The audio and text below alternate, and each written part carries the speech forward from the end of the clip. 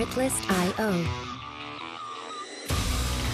Good afternoon and welcome to the Right Fit Podcast. I'm Darryl Jacobs, your host, ESPN Network College Basketball Analyst, and Executive Director of Rising Coaches Diversity, Equity, Inclusion Alliance. Join me every Friday here at noon with great guests and decision-making from the world of sports, both from collegiate athletics and professional sports.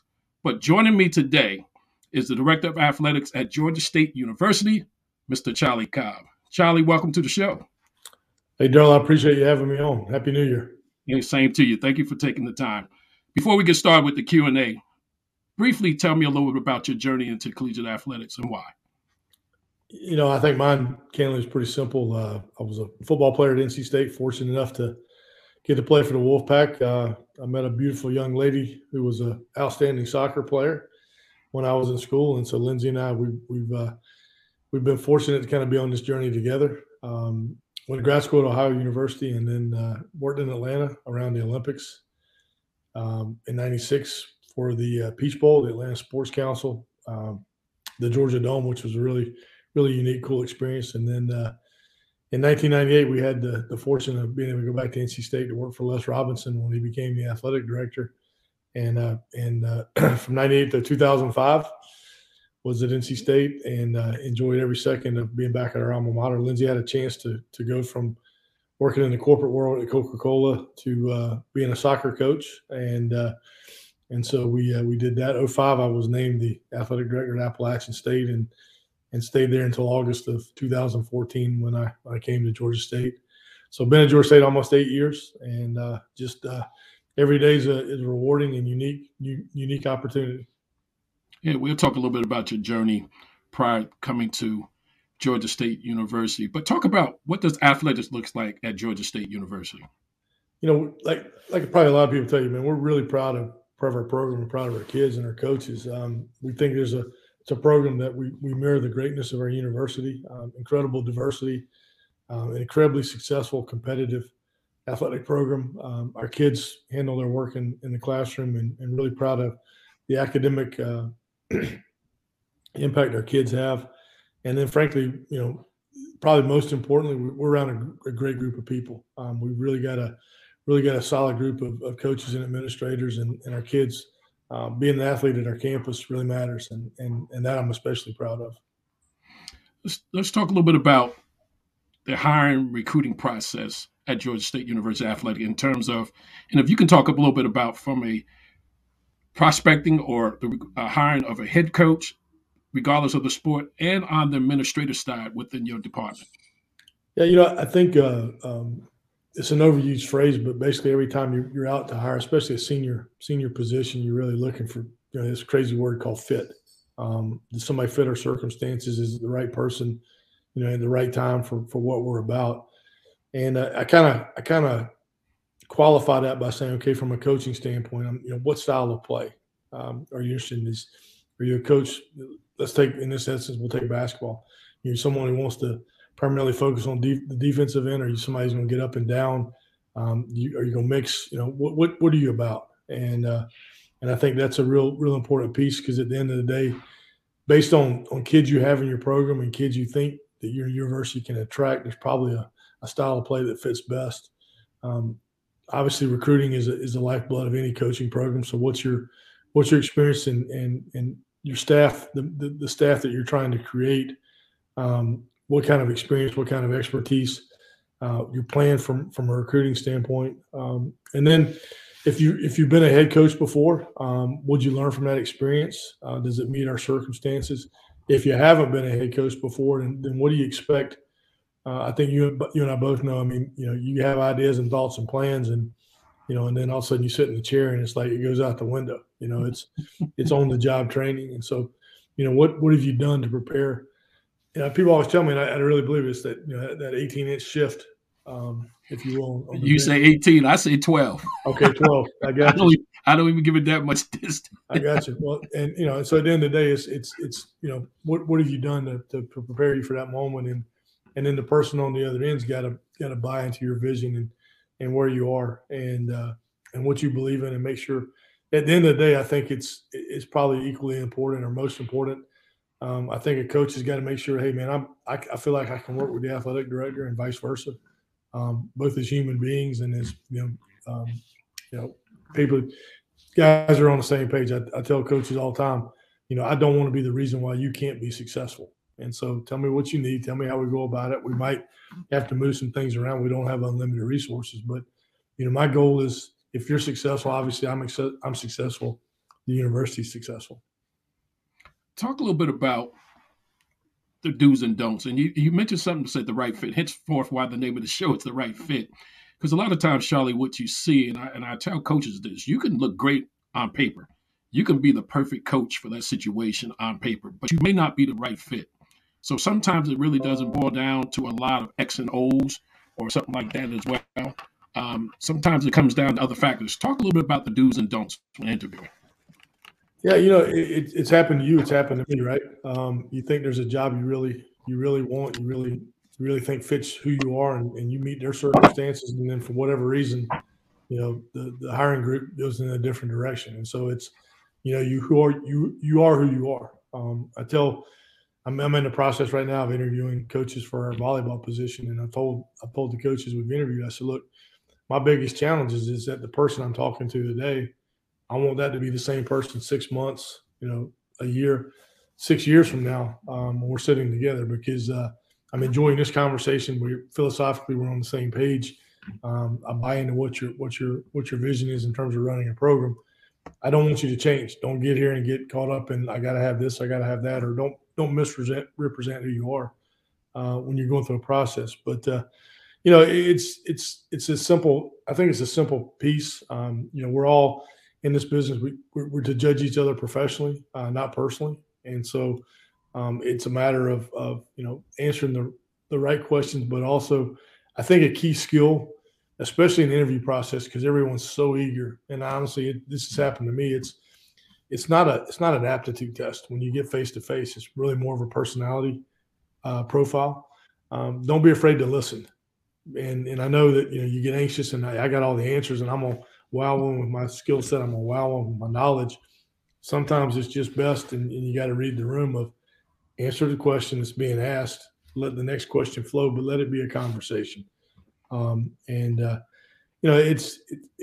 think the process has changed. COVID, if there's a benefit, one for COVID, the initial search, used to be reading resumes, sitting around a room, a group of people, big or small, and going through candidates. Now I think you can schedule 12, 15 Zooms for one job and spend 30 minutes, 45 minutes with someone and get a sense of who they are, and then bring the top 3, 4, 5 candidates you want to talk to, bring them on campus and have that face-to-face.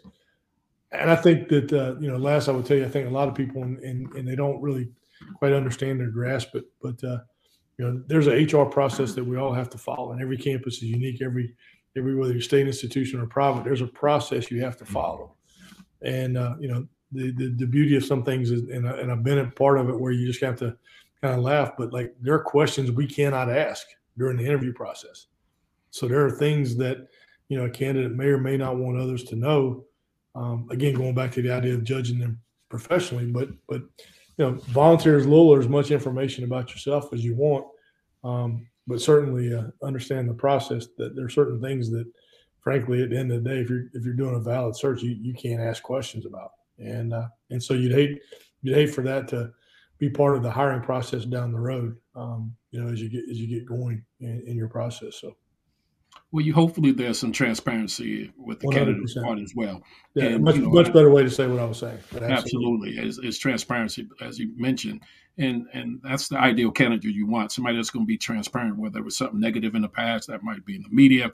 You divulge that information, so there's no surprises in case there is someone you want to hire. Then you know how to deal with the media if it comes down to that as well. There's trends going on right now in the industry, particularly in collegiate athletics. Do you see any of these trends potentially creating opportunities for people that's looking to get into collegiate athletics, whether it's as a coach, some of the things they may have to know, i.e. NIL, et cetera, and also on the administrative side, Charlie? Yeah, if this isn't the greatest period of change within the NCAA structure, then obviously the only other time that could surpass it was when they started the NCAA, when they created it, because of all the safety issues around the game of football. At the time when President Roosevelt said we need to put a national structure around this. You mentioned the NLI, this Constitution Committee that's going to be talked about this spring. Starting really next week in Indianapolis. What does this whole idea of pay for play look like? Employee relationship. I learned something this weekend that I didn't know, that as far fetched as it may sound, some thought about, hey, we're going to start paying kids, and that completely changes what the collegiate model really looks like. But one of the things that's always kind of stuck in my head over the years as this conversation has evolved is like, okay, how do you answer Title IX as a question? Well, I was in a meeting earlier or this weekend, and the conversation came up. So look, Title IX is an educational law; it's not a labor law. Right. And if you have employees, then that's labor laws affect that. Right. And I'm thinking, well, that may be the push as to how or why you handle this question. That we're going to end up paying football and basketball kids, whatever that number is, to come be a part of our university, and then everybody else is going to kind of fend for themselves. Does that mean we're going to cut programs? Does that mean that we're going to cut resources? And so certainly an incredible evolutionary period, and it's ripe for change. Unfortunately, I'm more of a traditionalist in terms of I think there's great value in. I say old school, but then I realize I'm not old enough. But I'm in the sense that as a traditional view of this, I think there's great value in a kid coming to school to get an education, to compete at the highest level, to make themselves the very best student athlete they can be. I don't buy the misbelief about student athlete. I think it's an incredibly appropriate terminology for kids who want to embrace that. And I think we as administrators, leaders, coaches, it's got to be we got to push a little bit more back toward that model versus whether it's the G League, whether it's the XFL, whether it's whatever the semi-pro model.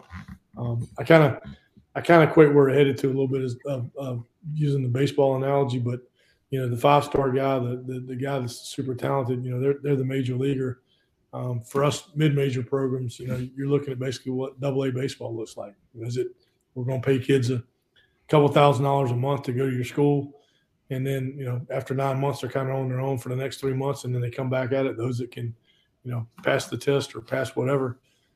Is that really what we want college sports to be? And I don't think it is, but I may be in the minority when it's all said and done in that regard.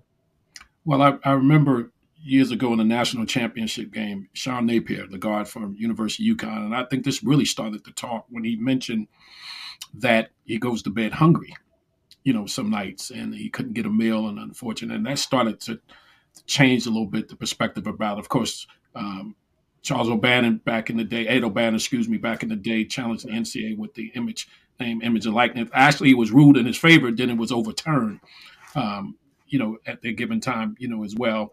And before we go to commercial break, talk a little bit about some of the things you got in place at your institution dealing with the NIL, because I think this is going to be an opportunity for a lot of people learning how to deal with that, and how have you educated your students about their brand? Because now, in essence, Charlie, they're a business. You got to look at yourself as a business, and they don't realize down the road about taxes and the financial. Talk a little bit about that, how you're educating your student athletes. Yeah, there's probably answer in two ways. One is the evolutionary piece. I think sometimes especially as you get older and you stay in this business for a while, you kind of get fascinated with things that happened when you were a student, and it happened in my lifetime. There are moments or times when we used to sit around as players and we're like, man, like we saw what the basketball guys got because Coach Valvano had an incredible deal with Nike. We felt like, okay, we're creating all this revenue for the university, and we ought to be able to get a pair of shoes, or we ought to get sweats, the things that matter to teenagers. No thought or idea that we'd actually ever be compensated for it. But the one that always boggled my mind, even years ago, was a kid. Now I guess but Jeremy Bloom, when he played at Colorado, he was a world-class skier. And in that world, you're compensated through all your endorsements. Well, he couldn't play college football at Colorado and get his endorsements from the ski world, two separate entities. And yet, people forget sometimes or don't know that when John Elway played football at Stanford, he was actually a minor league baseball player for the Yankees. And so he had a signing bonus. And, they say the way we could write rules, we could differentiate between being a pro in one sport and an amateur in another. And yet we couldn't really differentiate between the fact of, okay, well, this guy's a pro, but he's compensated in a different model other than from the teams. And So I think, in some respects, in a lot of respects, we've done it to ourselves. In today's current environment, NLI really hadn't had much of an impact up until maybe the last week on our campus. We've had some kids with some deals. I'm a little bit skeptical.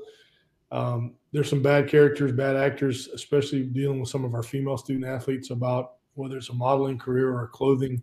Some of those issues that women probably more than men have to deal with. And so it's been a little bit of a learning curve for us in terms of kids thinking it's a great opportunity, and it's probably not even a safe opportunity.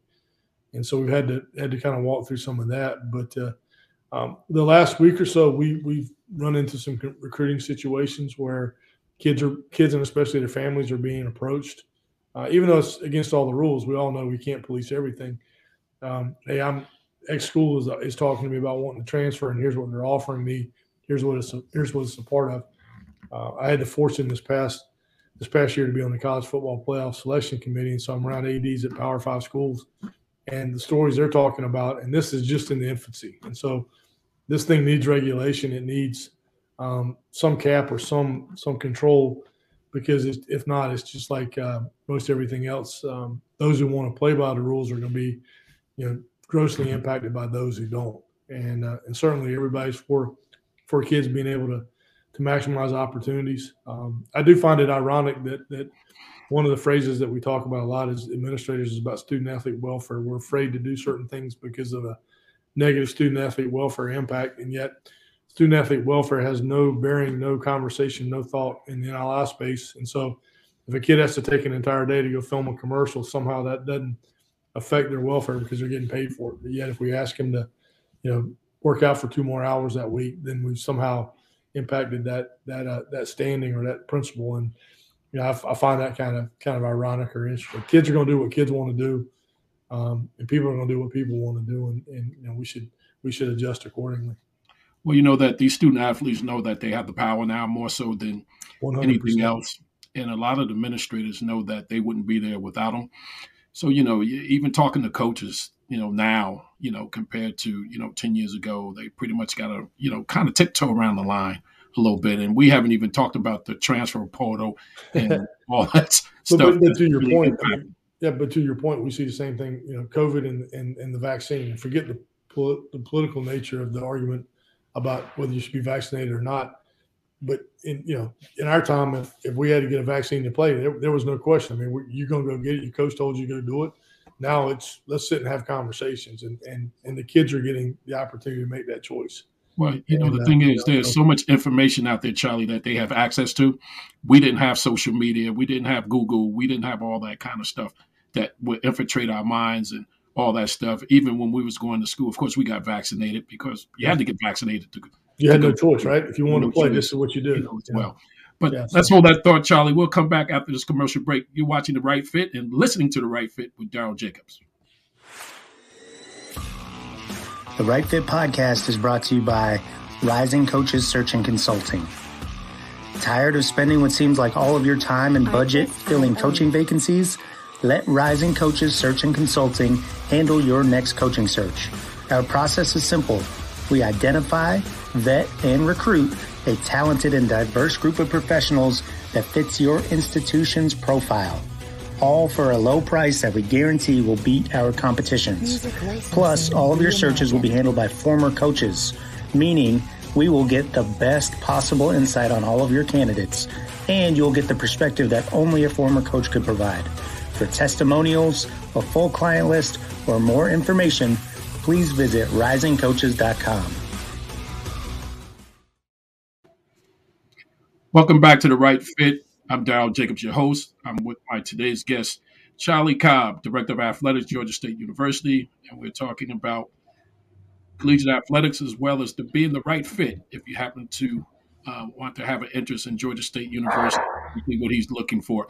Let's talk a little bit about navigation. And what I mean by navigation, how can someone navigate in this business? You talk about your segue into the business, but any people that's watching this or people aspiring, whether they're coming out of college or even transitioning.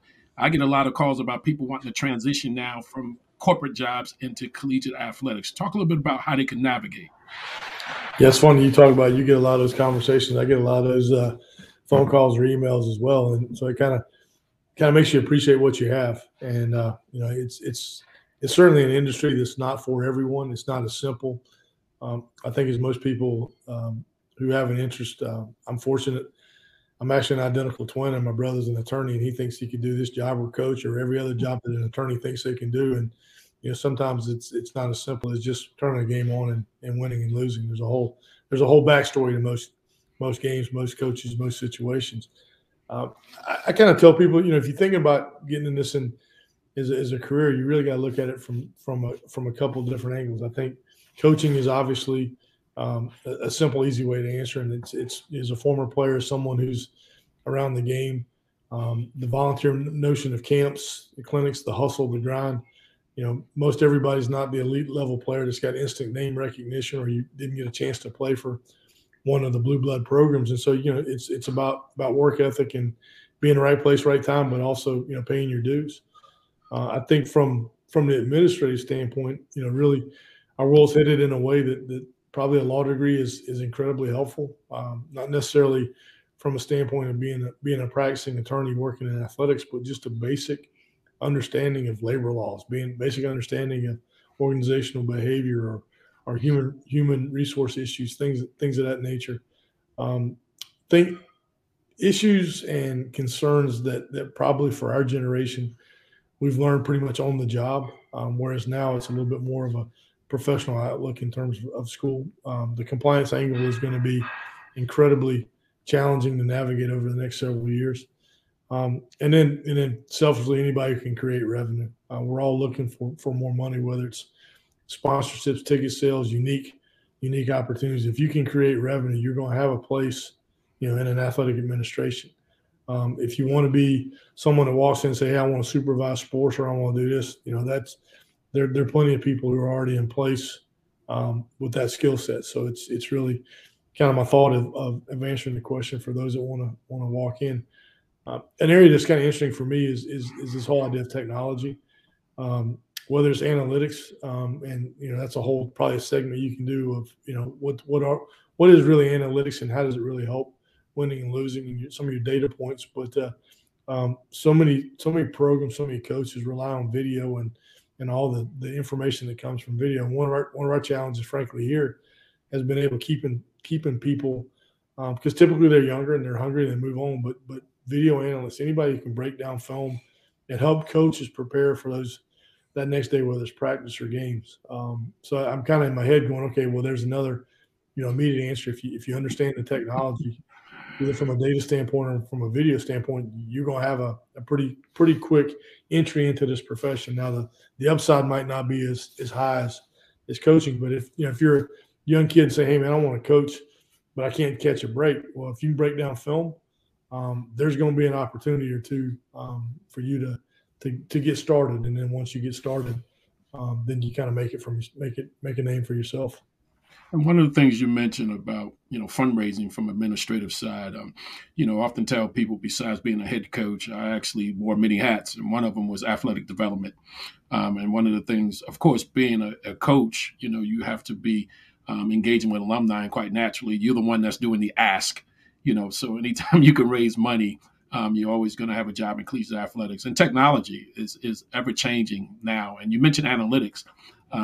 I was talking to someone the other day about analytics. When I got with ESPN as a broadcaster, I took a class in basketball analytics with Dean Oliver, who's the father of basketball analytics. Even though I knew the game of basketball, what made it easier for me, and I was always good at math, but knowing the analytics really propelled me into a higher position with ESPN, being able to break those games down as well. And you mentioned breaking down film. A lot of NBA coaches, Eric Spoelstra, got in by breaking down film as well. So, there's a wealth of opportunity. And finally, you mentioned having a law degree. As you know, the trend now, compliance officers are people with law backgrounds. The NCAA hires everybody with law degrees just about when you're dealing with their compliance, issues as well. Even more so now, Charlie, because having a law degree or having that background dealing with NIL, you mentioned about labor law. So that's one of the things I just want to point out, and great advice as well. It's funny you talk about like your preparation for being an announcer and all that. Being a part of the CFP committee, one of the things that there's a lot of data that we use to basically kind of squeeze the limit, if you will, in terms of deciding if one team's better than the other. And the eye test is incredibly important, but when you don't have common results, there's a whole litany of information that we have. And but one of the things I was telling Bill Hancock, and we're going to try to walk through it, but when you watch a football game, what do they talk about? They talk about time of possessions and they talk about turnovers. Well, the analytics guys will tell you that in 12 years of looking at the championship, time of possession and the way the game of football is played now is irrelevant. Yet I'm a guy that when I watch a game, I like I wonder who's got the ball in their hands because I'm in that mindset of if I have the ball, I win. Right. Well, nowadays with turnovers and so many more possessions and what time of possessions, except for Army. West Point's the only school that time of possession matters. Everybody else, it's more about the number of possessions. Well, you know what? Depending on if you watch certain NFL team, for example, I'm a Colts fan. Frank White is definitely a possession coach. We can't play uphill. If we get out in front, then it becomes that time of possession. Is his motto in regards to controlling the game and controlling the tempo, of the game as well. And you mentioned with the bowl series, I served on the NCAA men's basketball committee, so I know about how to choose a team, the column comparison, and all the numbers and analytics. And you got to pit this team against this team to see who comes out better. You got the common opponent. There's so much that goes into that, and I often tell people there's so much into that that people don't realize. And my hat's off to the selection committee, even when they decided on who the top 4 teams is going to go to the college championship series as well. So I don't envy you for that. You got to tell me. Fun. Yeah, you got the most powerful position in the country that you're on that committee as well, and congratulations to you. One of the things I like to do on the podcast, Charlie, is do word association. Okay.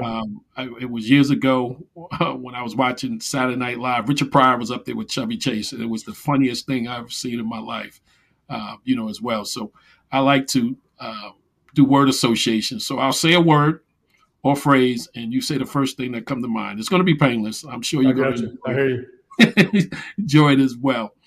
North Carolina State. Wolfpack. Appalachian State. A lot of fun. Collegiate athletics. My lifestyle. Okay. And finally, Georgia State University. Unlimited potential. Charlie, thank you this afternoon for taking the time. I truly appreciate you taking the time. And again, I enjoy coming down to your wonderful facility this past summer with Rising Coaches. We had a conference there. If those who are watching or listening haven't had a chance to visit Georgia State University, you mentioned the treat.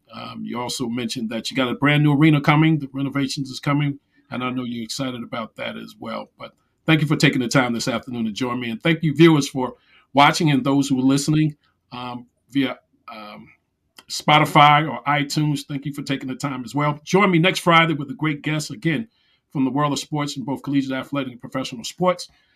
Until then, please stay healthy, stay safe, and we will talk to you very, very soon.